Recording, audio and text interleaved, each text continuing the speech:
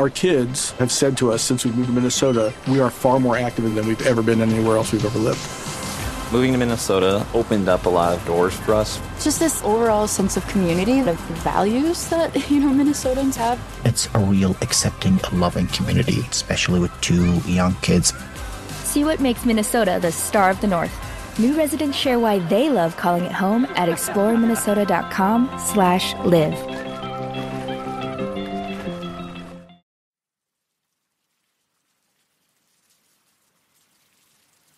Greetings, Embers, and welcome to Back to Ashes. My name is Phoenix. Before I get started, I would like to thank the reform members of the channel. Howler's mom, Tina Mead, Seven, Luz Crispin, Tammy Slayton, CAG, Denise S., Through Scrutiny, Samantha Place, Stephanie McLaren, Corpse Lover, Norman DW, Chrissy Elias, Cindy Cleveland, and Patty's niece. If you would like to learn how to become a member of the channel or would like to buy me a coffee as a special thank you, those links can be found down below. Also, if you are new here and enjoy what you are hearing, or you have been here and haven't done so yet, please don't forget to subscribe, like, share, and comment. Not only does it help the channel out, but it also reminds you of every time I upload a video. And while I've got your attention for a few more moments here in the introduction, if you are a podcast listener, Back to Ashes is now on Spotify and Apple Podcast. Every time I upload a video here to YouTube, the episodes will immediately be sent over to Spotify and Apple, which will be immediately available. I hope you all enjoy. A special shout out to AdLarge for allowing this to happen. All right, you all, you know what time it is. It is time to go back to ashes. For once we arise from the ashes, we are a bigger, brighter, stronger, and a happier person in the morning. So sit back, relax, kick back, grab a snack, or tuck in and get warm, and prepare for this dose of vocal melatonin entitled True Let's Not Meet Stories. Right after this intro, an ad will play. I'll read the first story an ad will play, and after that there will be no more ads within this video.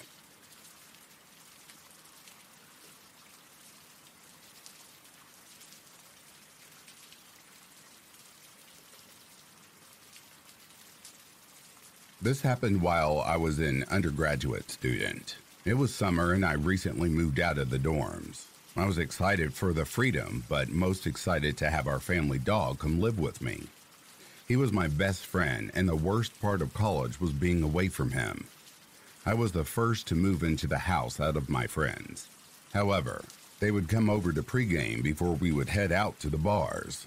One night after drinking and shenanigans, we stumbled our way back to the house. Me, being fairly drunk, headed off to bed with my dog trotting behind me. I left my friends to sleep on the couch. In my room, I had my bed against the wall with the door. The foot of the bed faced the door. The light switch was next to the door above the foot of my bed. My dog's bed was on the opposite side of the room. He had a good view of the whole room. He was allowed on my bed, but he really loved his dog bed and preferred to sleep there. I don't know what time this happened, due to sleepiness and beer, but the light in my room turned on.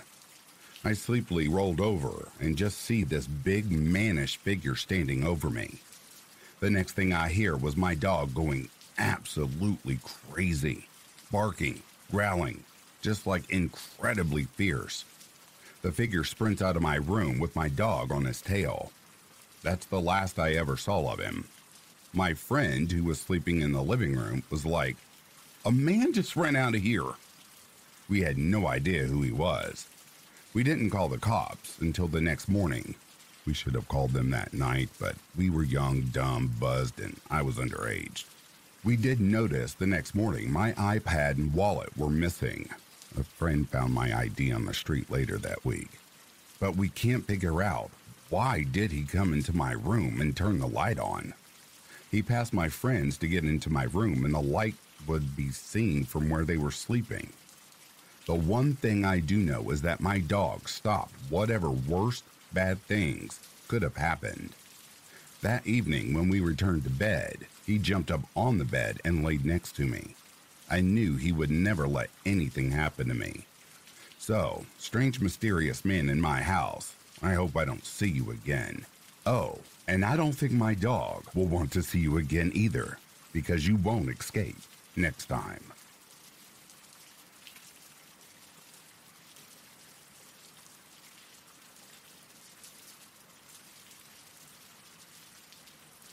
It was a long time ago, before cell phones were prevalent, and I was a mom in my early 30s who had just driven our kids to the pediatrician. The Mackin, Georgia's doctor's office, was an hour away from our home, and I was just taking the two youngest of my three, then ages 1 and 3 years old, to our scheduled appointment. Because we live so far away, their office always gave us at least 2 appointments of the day, and we were very grateful. The doctor's office had just built a new building off of a fresh spur of the highway, so the location was quite isolated in every direction, but a very nice facility compared to his old spot by the hospital there. His new building was also pretty far back on the new lot, and my car, a black Jeep Cherokee we had owned for 2 years, was one of only 4 or 5 cars in the parking lot when I arrived. I parked near the front door, removed the kids from their car seats, and for the next hour or so we waited. Then saw the doctor, paid, and finally exited back outside. Mine was the only car left in the lot as I loaded the children into their car seats for our trip home. But as the receptionist locked the front glass doors, my car somehow wouldn't start when I turned the key. There was just an odd clicking noise. Gathering the children once again, I knocked on the door until someone allowed us back in and asked to borrow their phone to call a nearby garage for service. I found one of the phone books, and the man said that he would come, but that it might take him a bit. So I told him my location, left to go back out to the car, rolled down all the windows, and loaded the children back into their seats once more as we waited. Soon we watched as all the lights were turned out in the building again, and everyone left, their cars departing one by one from behind the building somewhere, leaving us now completely alone in the dark parking lot. As it was still light, I spent a lot of time trying to tend to the children, digging through our car for snacks and a bottle, making sure they weren't getting too hot, etc. Although the service station attendant said that it was probably going to be quite a while, I was pleasantly surprised when a truck pulled into the empty parking lot pretty soon, and a man got out of his pickup, smiled and nodded to me, and said he was going to raise the hood. He was middle-aged and a bit scruffy, but quite frankly, many gas station attendants sometimes look that way, especially at the end of the day. And I was grateful when he began doing something under the hood almost immediately. I sat down again in the driver's seat with the door open, waiting for him to tell me to try the engine. But he seemed to be taking a long time checking the connections, and I longed for him to just grab jumper cables, yet he never did. Without getting out of the car, I asked him what he thought was wrong, and he said, "Oh, it's just a loose wire, not the battery," and continued whatever he was doing. I couldn't see his face at all from where I was sitting, but his hands were slightly visible through the long horizontal slit between the windshield and the raised hood as we waited. More than once he said that it was merely a loose wire, and if I would just come here really quick, he would show me which one it was, so it would never happen again. I remember kind of smiling and shaking my head, saying that sadly there was no reason to show me anything, as I didn't know a damn thing about cars. I just thanked him and continued to stay in the driver's seat, again just waiting for the inevitable sign to try and start the ignition. That was most likely surely coming at any moment. At one point, I remember thinking that he was definitely flirting as he spoke, but I was trying above all to be polite and kind as he was indeed helping us. We were hot and tired and miserable, and truthfully, I was distracted with the kids. Oddly enough, he was starting to sound a little frustrated with me because I wouldn't come up and look at the engine. I remember thinking that I certainly didn't want to make him mad, where he left us there all alone with the sun sinking so quickly. And then the strangest thing happened. Another truck suddenly pulled into that desolate parking lot. And as it did, this nice guy working underneath my hood suddenly slammed it shut, ran to his truck, started it, and drove away very quickly, without even saying a word of goodbye. I was both confused and a little anxious when he did this, because I didn't know who was now arriving. I even remember feeling a little frightened that he had suddenly left me there alone with two little ones, defenseless. Why wouldn't he at least stay and speak to whoever was parking next to me now? It certainly seemed the southern gentleman thing to do. I looked around and was very aware, once again, that there was no visible cars on the road, no homes or businesses nearby, and the sun was continuing to set very quickly. As this new, also unmarked, pickup pulled in next to me, I got out of the car once again, this time more apprehensively. Upon exiting, though, he immediately introduced himself, and his name and voice seemed to match who I had spoken to on the phone much earlier. He then actually called me by my name, apologized for being so late, and finally smiled and stared towards the road, pointing and asking who the man was that was just leaving so suddenly. Relieved and unfazed, I just smiled back in surprise and told him, "Well, I don't know. I thought all this time he was you." And we both laughed slightly, as he then grabbed jumper cables, walked to the front of my car, raised the hood, and started to work. I immediately sat back in the driver's seat once more, suddenly grateful that, with luck, that air conditioner would be blasting on full force shortly, and once again, checking on the children. While listening for the familiar words, "Try it," I had my back completely turned towards the children, when he surprised me by suddenly coming to the driver's side door. In the strangest voice, he said, "Ma'am, is this yours?"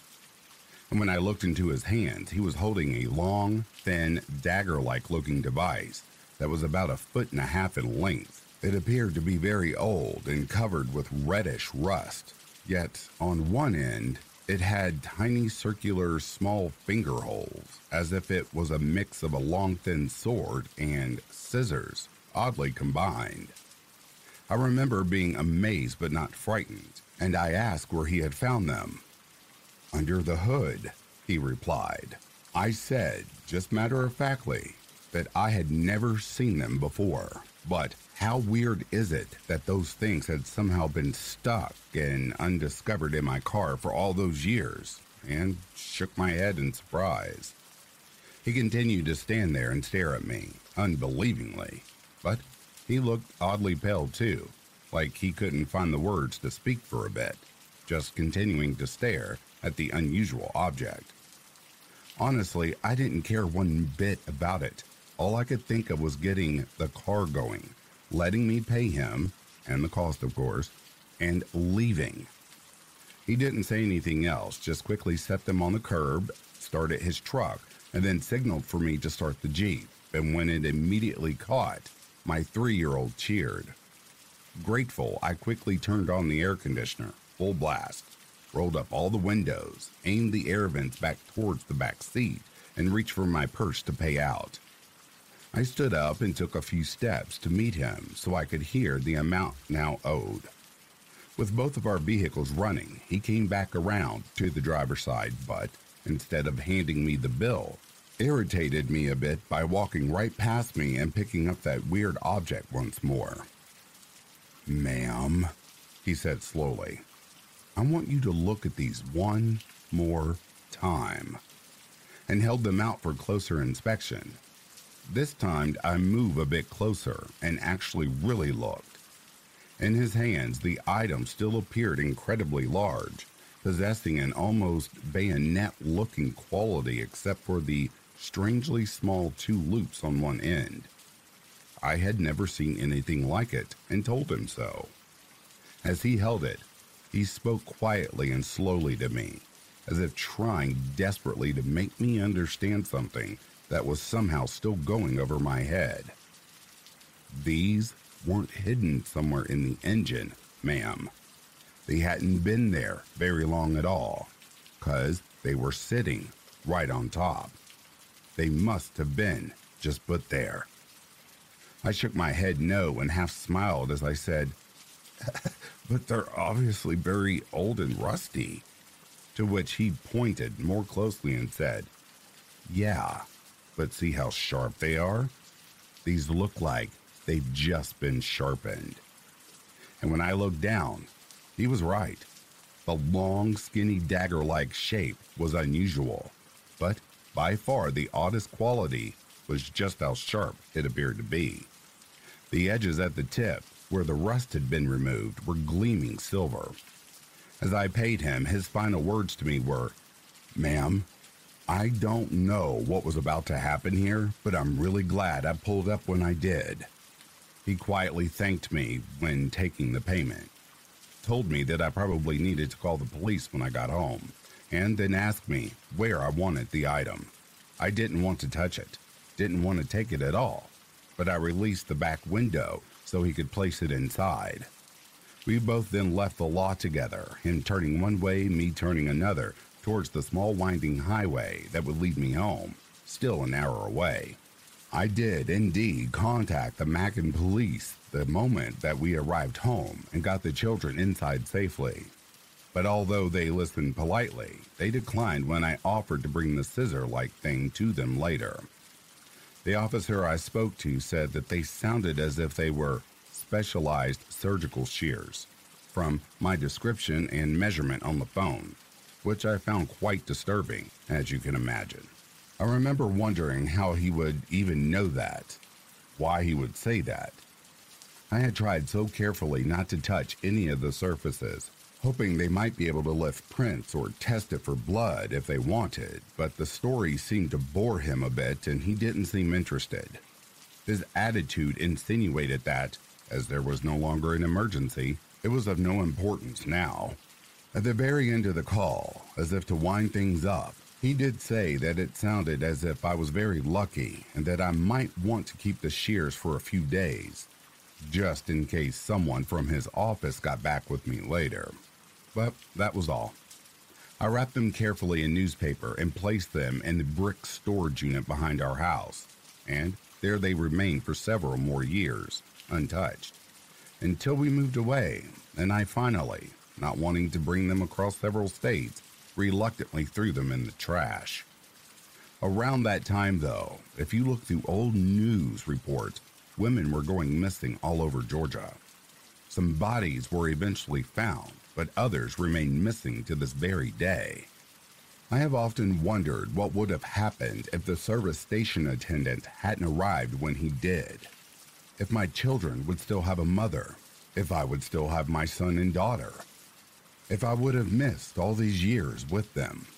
I guess I'll never know, but I learned something very important about myself that day. I had always felt that I was pretty aware of my surroundings, pretty good at reading people and staying safe. But because I was exhausted and tired and hot and stranded in a different city, my common sense and intelligence simply left me for a bit and wasn't working at that time.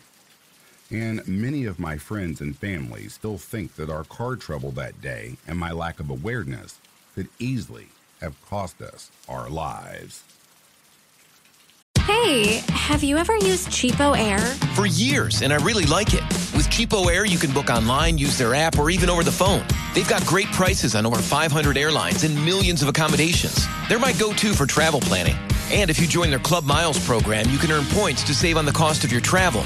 Book on the app, and you get double points. Sounds like it's time I tried Cheapo Air. Call Cheapo Air at 855-247-3279 or visit cheapoair.com/podcast.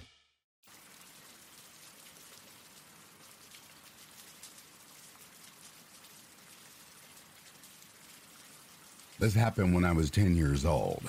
I was at a ski resort with my dad, stepmom, and 3 sisters when this happened. My 2 sisters, dad and stepmom, were still out skiing, but me and my sister Ava got cold, so we went back to the hotel to get some food. We sat at the restaurant in the hotel until my stepmom came down. We asked her if she could hold the table so we could go up to the room quickly so that we could drop off our ski jackets. So, take the elevator, and once we get off, we start to walk into our room. That's when I hear someone behind me go, "Hey." Keep in mind, we were both about 11 at the time. I didn't think he was talking to us, so I just ignored it. We walked into our room, but before we could close the door, the man steps in the doorway. He was tall, probably about 6 foot, and looked pretty old, maybe about his early 60s or late 50s, and he was wearing the hotel staff uniform, but just without the logos. The thing that raised a big red flag was that he was wearing black surgical gloves. He says, "Hey, I want to talk to you." We both spin around, caught off guard. Ava says, "Oh, us?" He goes, "Yeah, you. I was wondering if you could grab a pitcher for me and come into my room to pour some water for me."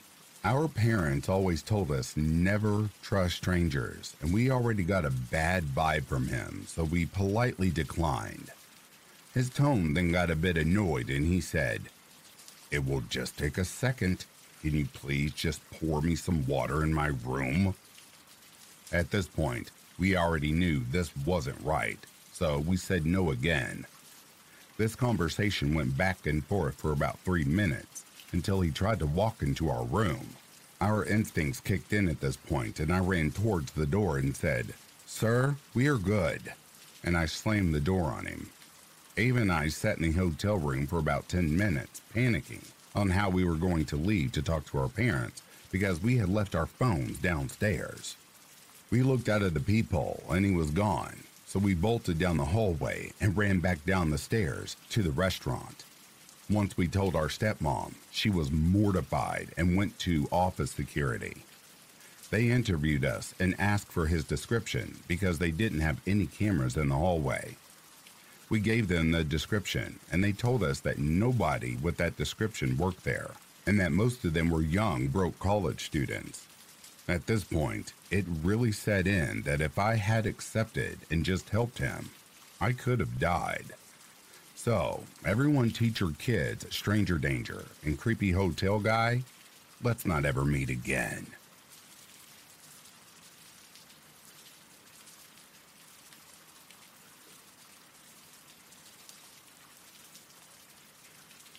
I lived quite close to my school and primary, so my older sister and I would walk home because my parents worked.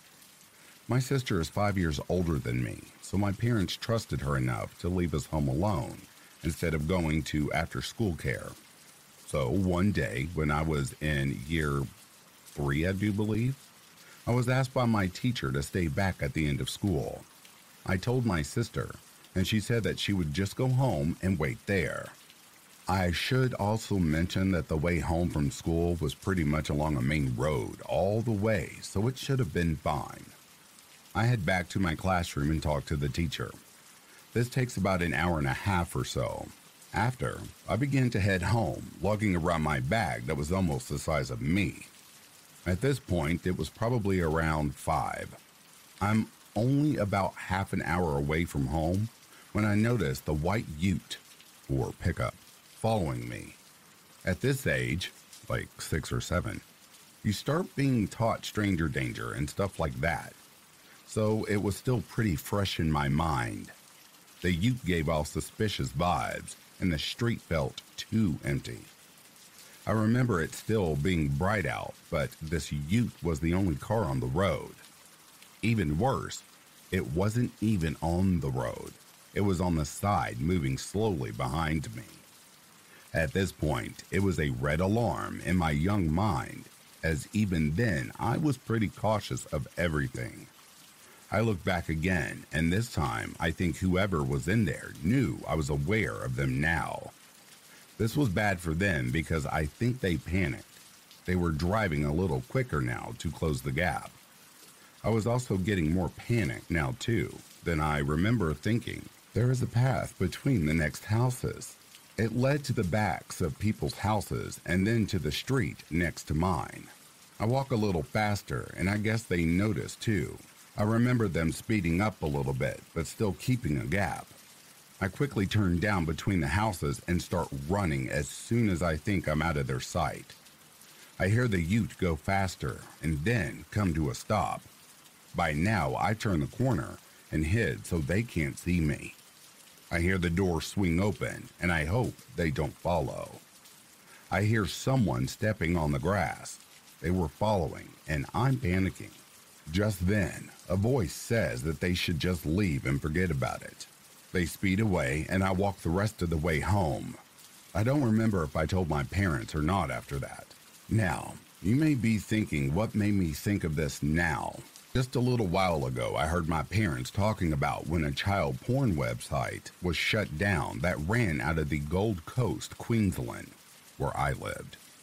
I stepped in and asked them what they were talking about, and they said when I was a kid that it came out of the news that the police had taken down a huge child pornography website. I then went and searched this up. Turns out that the guy in charge of the website ran it out of the suburb I lived in. I got chills reading the article, remembering back. This all happened 2 years after the ban incident. 29 kids were saved from abuse that was featured on that website. It just really gives me chills that maybe the Ute guys were one of them. So, to the guys in that van following me, I hope you've been caught and are rotting away in prison.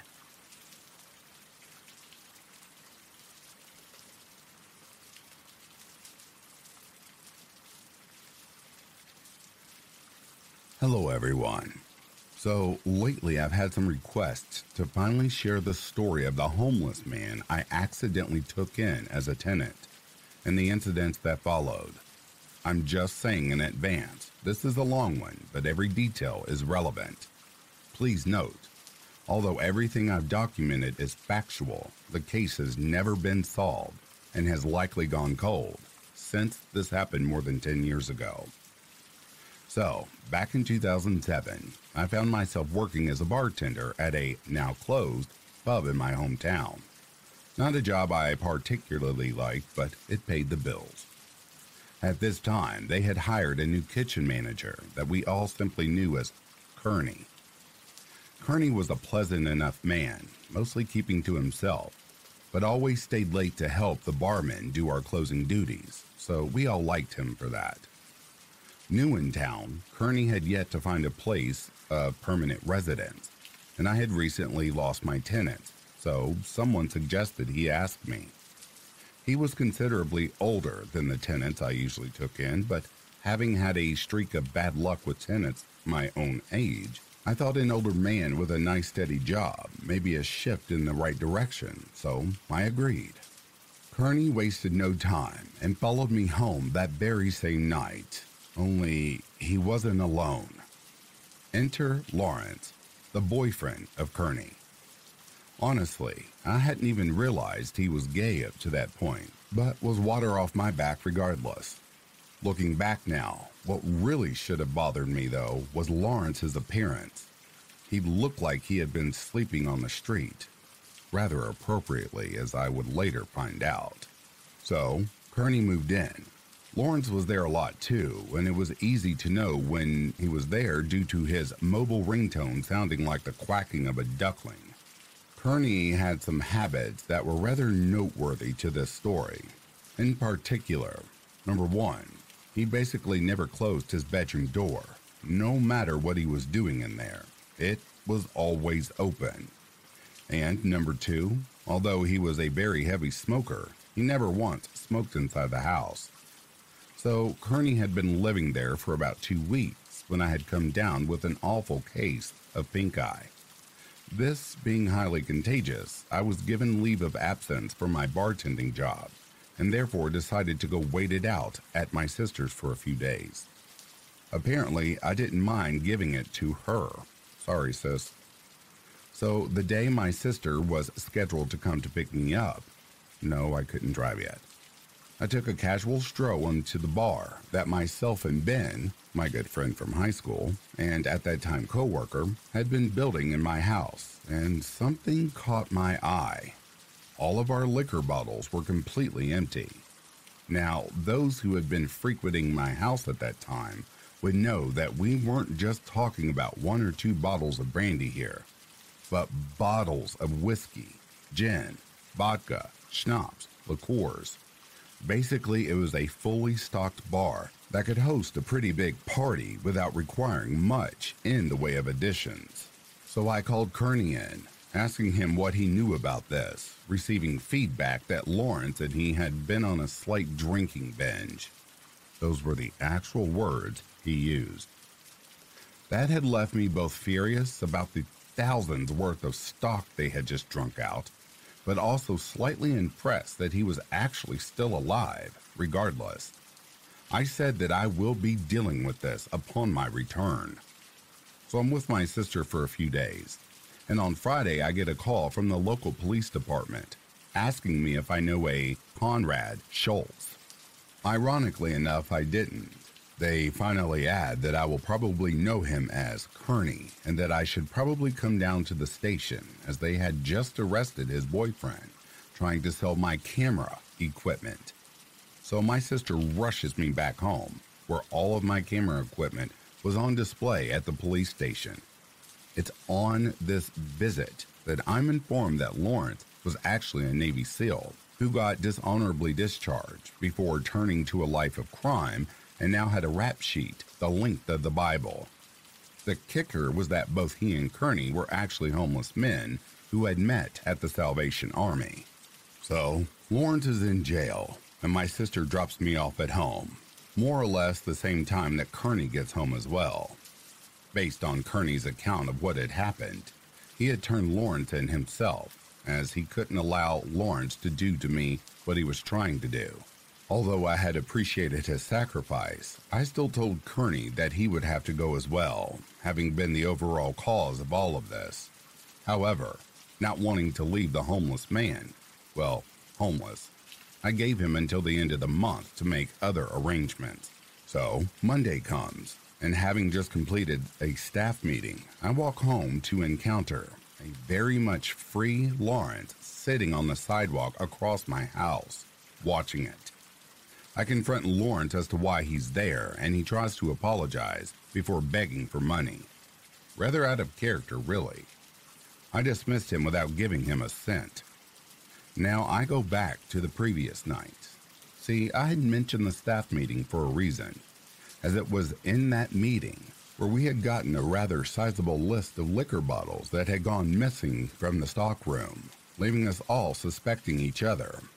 I, however, would not have to wait long to figure out who the real culprit was, as a few days later, I opened the garbage bin in my kitchen to see the missing bottles, all empty and staring back at me. I decided to sit on this information for the time being, although I did photograph it, just in case I needed it for evidence later. I also called over Ben to inform him of the developments. As this was quickly becoming a detective game, we decided to enter Kearney's room to search for further evidence. Nothing of vast significance in there, with one exception. 2 single photographs of Lawrence before he had turned into the homeless version of Lex Luthor or Charles Xavier. Actually, there were several of Lawrence's things still there, but as Lawrence had spent a lot of time there before the incident, I accepted this as normal. Now, I should also add that I had mentioned Lawrence's release to Kearney and had told him that if I even suspected that they were seeing each other again, I would throw him out of the house myself. Only a few days would pass before this came into play. On this particular night, I had been bartending again, and Kearney had constantly been stopping by the bar to help himself to draft glasses half full of wine and half full of Coke, which he would go drink outside the restaurant. We confronted him about this, but as he correctly pointed out, he was still a manager. We had no right to tell him what he could or could not do.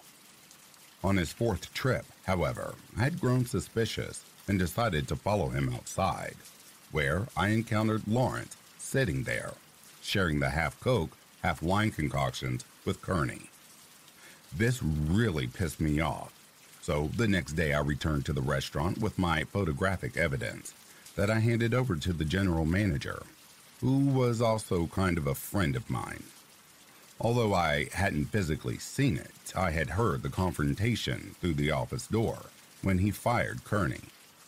Kearney left, obviously upset, and apparently had no idea that I had been the one who had turned him in.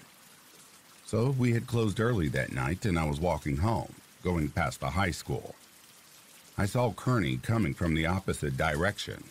He walked past me, literally only saying 2 words, "I'm scared," before disappearing into the darkness. That would be the last time that I would ever physically lay eyes on Conrad Schultz. So we reached the final week before Kearney's eviction was to take place. Ben had come to stay with me for that duration, as we both wanted to monitor the situation and make sure that nothing else happens. It was in this week that Kearney's behavior suddenly changed. He was constantly smoking in his room, and his door was closed 24/7. In fact, neither Ben nor I caught so much as a peek of him in that entire last week, which we hadn't thought much of at that time. So the day of Kearney's eviction comes around, Ben had gone home for a few hours, and I finally hear Kearney's bedroom door open. Someone walks out of the room, opens the front door, and leaves. I follow him outside, but somehow he had already completely disappeared. What was left, though, was his house keys, indicating that he obviously wasn't planning to come back.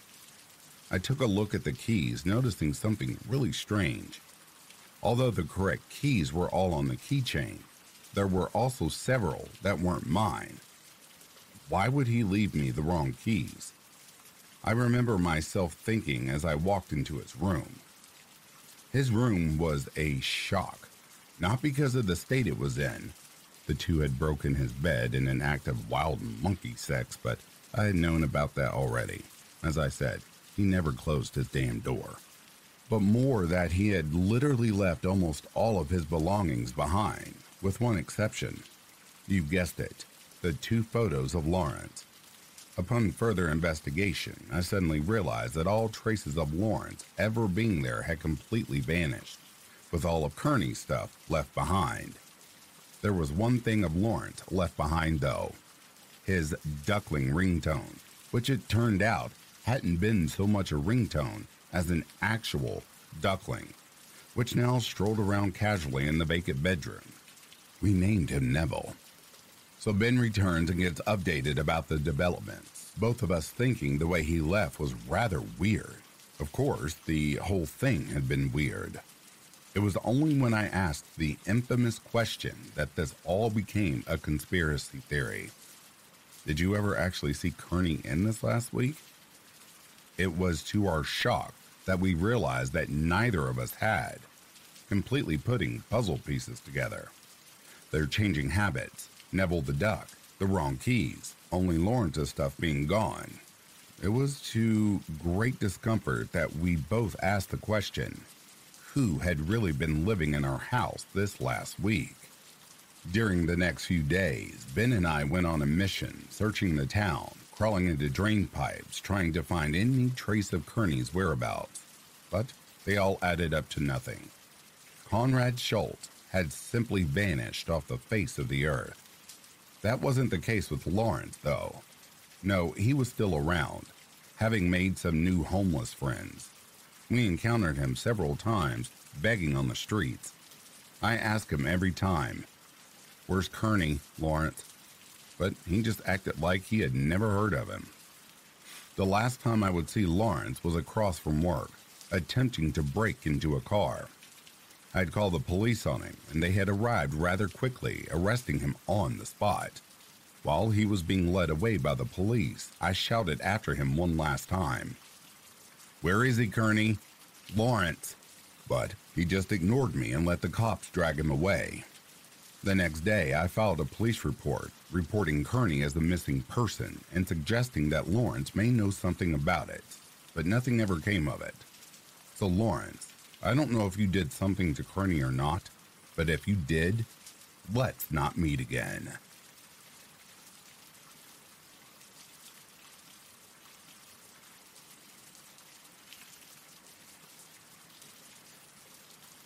This happened about 6 months ago. So, a little backstory.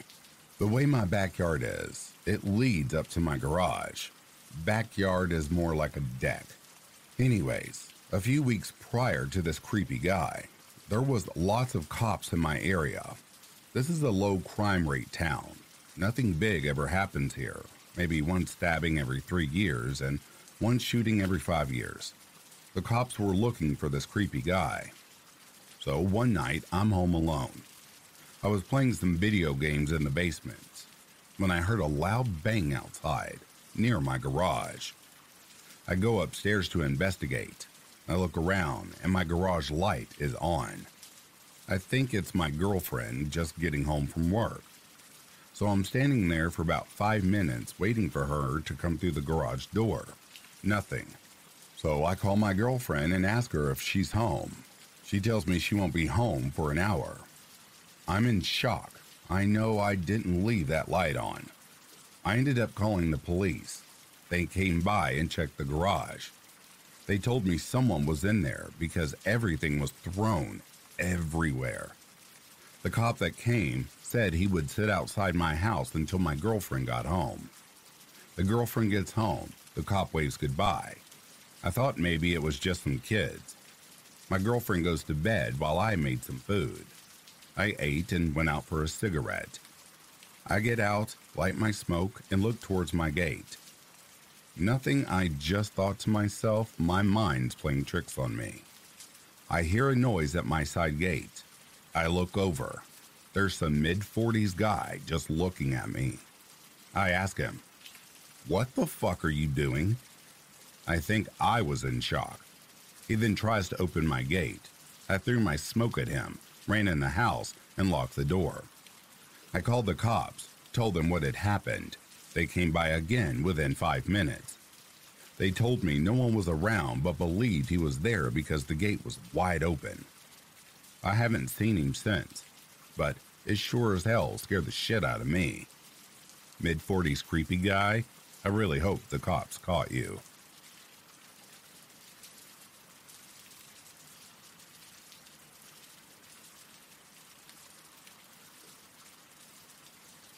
We moved into a house in the country about 4 months ago.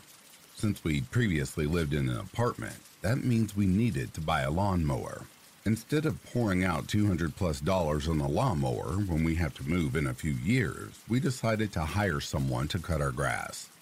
Initially, we went with a guy that my fiance used to work with, but $65 every 2 weeks starts to add up, and I was looking for something cheaper. That brings me to Charles. Charles posted in my Facebook classified that he was looking for some lawns to cut this weekend, and he had a reputable company, so I sent him a message. Initially, Charles came off as nice. He asked for my address so he could stop by and give me an estimate. After stopping by my house, he sent me a message saying, "Damn, sweetheart, you got a big porch." It made me kinda uncomfortable, but figured I was overreacting and started planning when he could come out. I told him my off days, but he assured me I didn't have to be home. I told him to come Wednesday. Wednesday morning, he messaged me, "Are you home?" I said no. 3 hours later, "Are you home yet?" I told him, "No, I won't be home until after 8. Charles then informed me his tire had a flat and he could come tomorrow. Thursday. First thing in the morning, he messaged me, "Will you be home today?" I told him no. He messages back a few hours later, "Hey, are you home?" I said, "No, I told you I wouldn't be home all day. Are you still coming out?" He then told me his truck broke down. He was sending messages like, "Please don't be upset with me, sweetheart." At this point, I was getting really creeped out. I told him, "Just come tomorrow." Friday. It's actually my day off, but I woke up and left the house for the day. He messages me, "Hey, I'm coming. You're off today, right?" I said, "Yes, but I'm not home." "Okay, when will you be home?" I don't know." He messaged me later saying, "Sorry, babes, I was loading the equipment onto my truck and it fell and broke. Maybe I can come tomorrow." At this point, I was really creeped out, and I told him never mind, I'm gonna find somebody else. Saturday. I get off work at around 4 or 5 and check my phone and find multiple messages from him saying that he had cut my grass and I need to come home and give him the money. I told him no, I'll cash app it to you. He started getting really irate and saying that I need to give him the money now. I told him I would give him the money after I got home and thought the grass was cut. I was honestly really worried he would be waiting at my house, so I got a friend to drive home with me. He wasn't there. I sent him the money, and I thought that was the end of it. Fast forward to 2 months later, I'm on the phone with my fiance as I drive to class, and he tells me he has to get off the phone because there's somebody walking down our driveway. I asked what he meant, and he said there was a man walking around in our driveway and front yard. After I got to class, he texted me telling me it was just a man who had come by to promote his lawn care business. I didn't think anything about it, as it had been 2 months. But later that night, I got home and saw a business card laying on my counter with the name of the man who had been messaging me earlier. I called my fiance, Mike, at work and asked how the guy had been acting. He said Charles seemed genuinely surprised that a man had come out and asked if he lived alone. I asked Mike if the man had stopped at any other houses, and he replied, "Now that I don't know about it, I'm sorry. After he left our house, he just left." Mike said he had seemed really desperate to help around the house and offered to cut the lawn, fix our porch, remove any trash or scrap metal we had around the house, and then ask if we had pests such as bats in our attic or anything. That especially freaked me out, as we do have a bat problem, and I had previously posted about it on Facebook.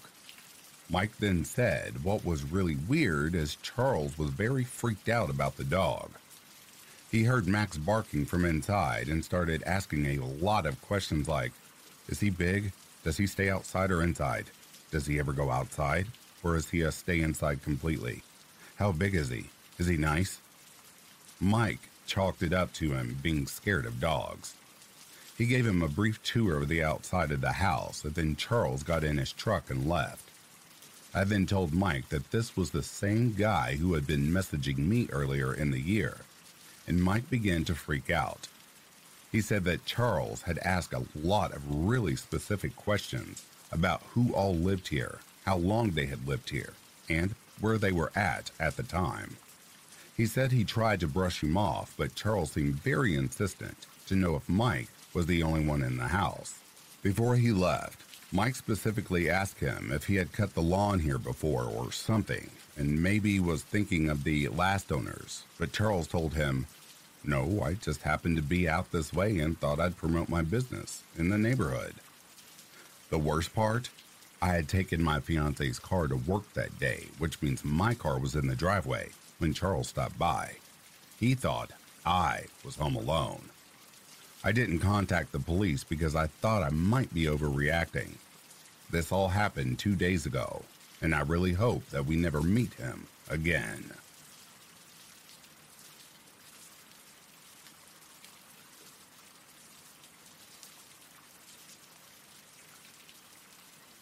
This happened about 2 weeks ago. There's a little background, but nothing long-winded. First off, I work the graveyard shift, 10 p.m. to 6 a.m., and my weekends are Wednesday and Thursday. None of my local friends knows where I live yet. In our door, we have a wreath that covers the peephole and doorbell, which has since been moved. My wife also was not home when this occurred. She was thankfully at work when this all went down. I got home at around 7 a.m., excited to begin my weekend of gaming and spending time with my wife. You know, the usual. I'm doing my normal routine of eating some breakfast, and then after cracking the bottle of whiskey I bought, look, 7 a.m. is my 5 p.m., so it sounds weird, but for me, it's completely normal. And start up my game. I use a pair of decent noise-canceling headphones when I game, so I can't hear much of anything unless I pay attention. At about 8:30 a.m., I hear a knock. I hear this, though, because I'm just sitting in the lobby of the game waiting for my buddy to get back. I ignore it initially and go back to scrolling on Facebook while I'm waiting. Not 10 seconds later, I hear it again, and then the doorbell rings. I get up now because it might be the landlord or something.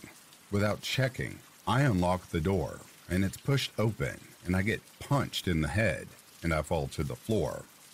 I get up fairly quickly, and I get up, bolt to my room, where I have an old Lee Enfield rifle lying against the wall. Project weapon. I grab it, point it at the intruder as he's unplugging things for my PC. He sees it and yells, "Oh, fuck," and bolts out the still open door. I called the police and let the apartment manager know what had just happened. The aftermath. So, the police show up pretty quick and take my statement. I tell them everything that happened. The officer tells me that he's sorry that this had happened and they'll send patrol around once an hour for the next week. They ended the conversation with, "If we catch the guy, would you want to press charges for assault?" Of course, yes. Okay, that sounds good. Honestly, we're probably not going to find this guy, seeing as nothing was stolen and you weren't injured too badly. Meaning I didn't have to be taken to the hospital and not meant in a negative way. We're just going to go ahead and call this case closed. The other officer there asked me about the rifle I used. I told him how it wasn't functional and that since it was so old, I didn't need to get it registered. I still had to show him. Officer 2 pulls the bolt open and does a general inspection and confirms that there isn't a firing pin in the bolt. Turns out, Officer 2 was a weapons enthusiast. Not relevant, but I thought it was pretty cool that a cop from California was so calm about it. So, that's why it's here. To the home invader who gave me a black eye, let's not ever meet again.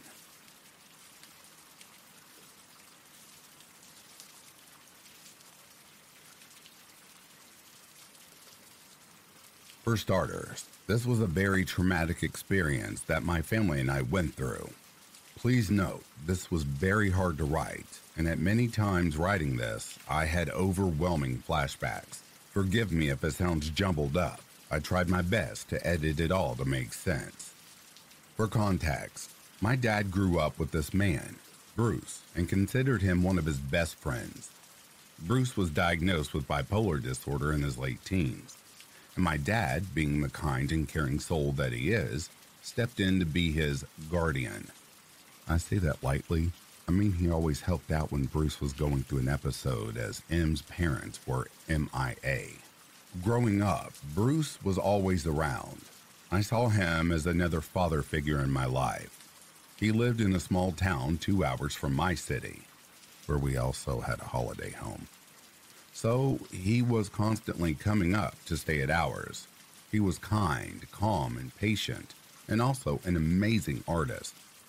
Almost yearly, Bruce went through phases of refusing to take his medication. This then triggered an intense manic episode, some of which I have witnessed and are frightening to see for a young child who only knew this person as quiet and calm.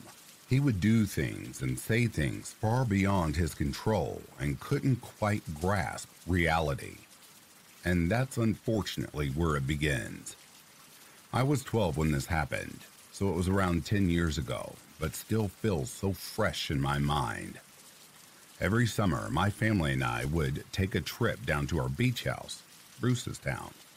Our little house was a 1-bedroom unit where us kids would usually sleep in the lounge. But for Christmas, our parents brought a massive 3-person tent for us to sleep in on the front lawn. So while my parents slept up in the house, we got the tent. A week before my dad had to drive back up for work, he got a strange call from Bruce. Although at the time I didn't know what it was about, I could see the concerned look on my dad's face as he told Bruce, "No, I won't do that." After further arguing, my dad hung up and murmured to my mom about something. All sorted out. And my dad left. I asked what was wrong because Mom's expression turned into worry. She shrugged it off and told me not to worry about it, and that was that. Later that night, I heard my mom talking to my aunt that Bruce is refusing to take his medication unless my dad withdraws money. From what I know, my dad is in charge of Bruce's finances and his bank account because Bruce has a meth problem. Bruce has a son who is trying to stay clean from it, and after Bruce tried and failed to get his son to buy him some meth, he turned to my dad, who also refused. I totally get it. He's an adult and can make his own decisions, but my dad didn't want to enable his drug problem, right? My dad stepped in to be a guardian of Bruce, so that's his job. This is where everything goes sour. Bruce started threatening to stop taking his medication ever again, and that he hadn't been for weeks. He then started threatening to harm my brothers and me. He said to my parents, "They trust me. It would be easy." My mom freaks out and tells him she's calling the police on him. The police arrived at the house to see that the whole property was empty. He had fled and was hiding somewhere, which made everyone uneasy. Nothing really happened in these next coming weeks, and it was time for my dad to drive back up to the city for work.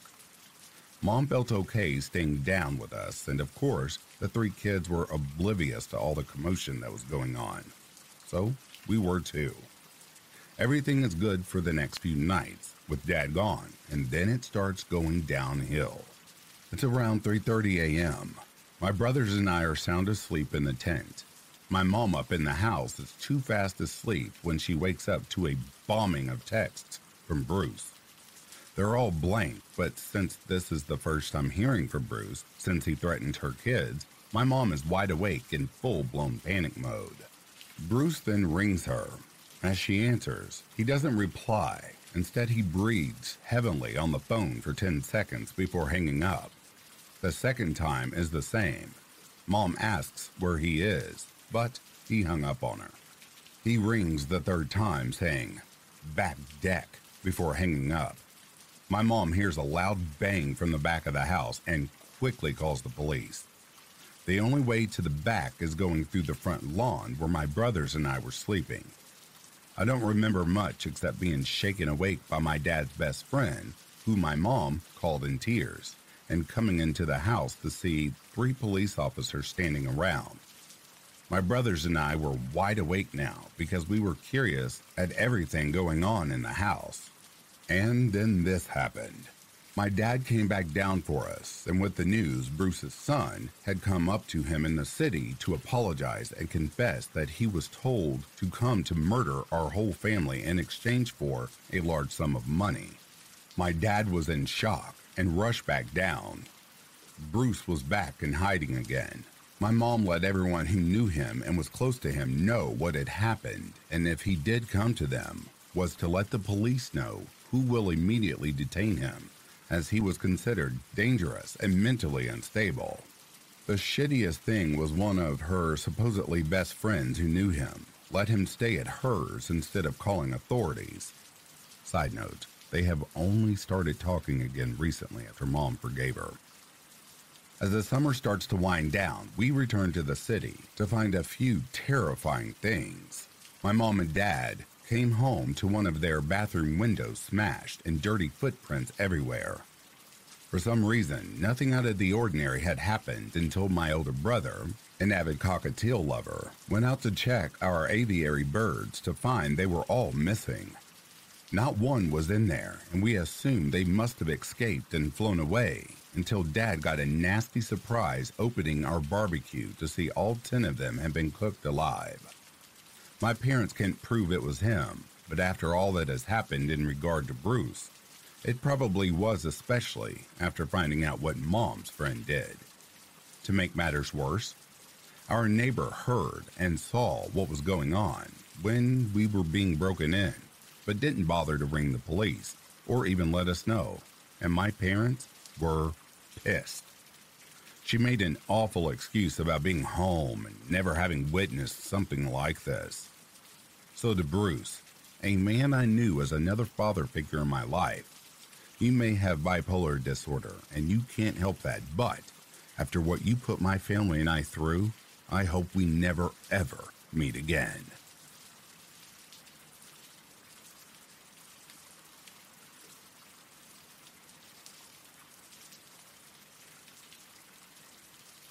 And that, dear listeners, brings a close to these true Let's Not Meet stories. If you are sleeping, I hope Slumberland is treating you comfortably. If you're awake, I hope you've enjoyed this collection.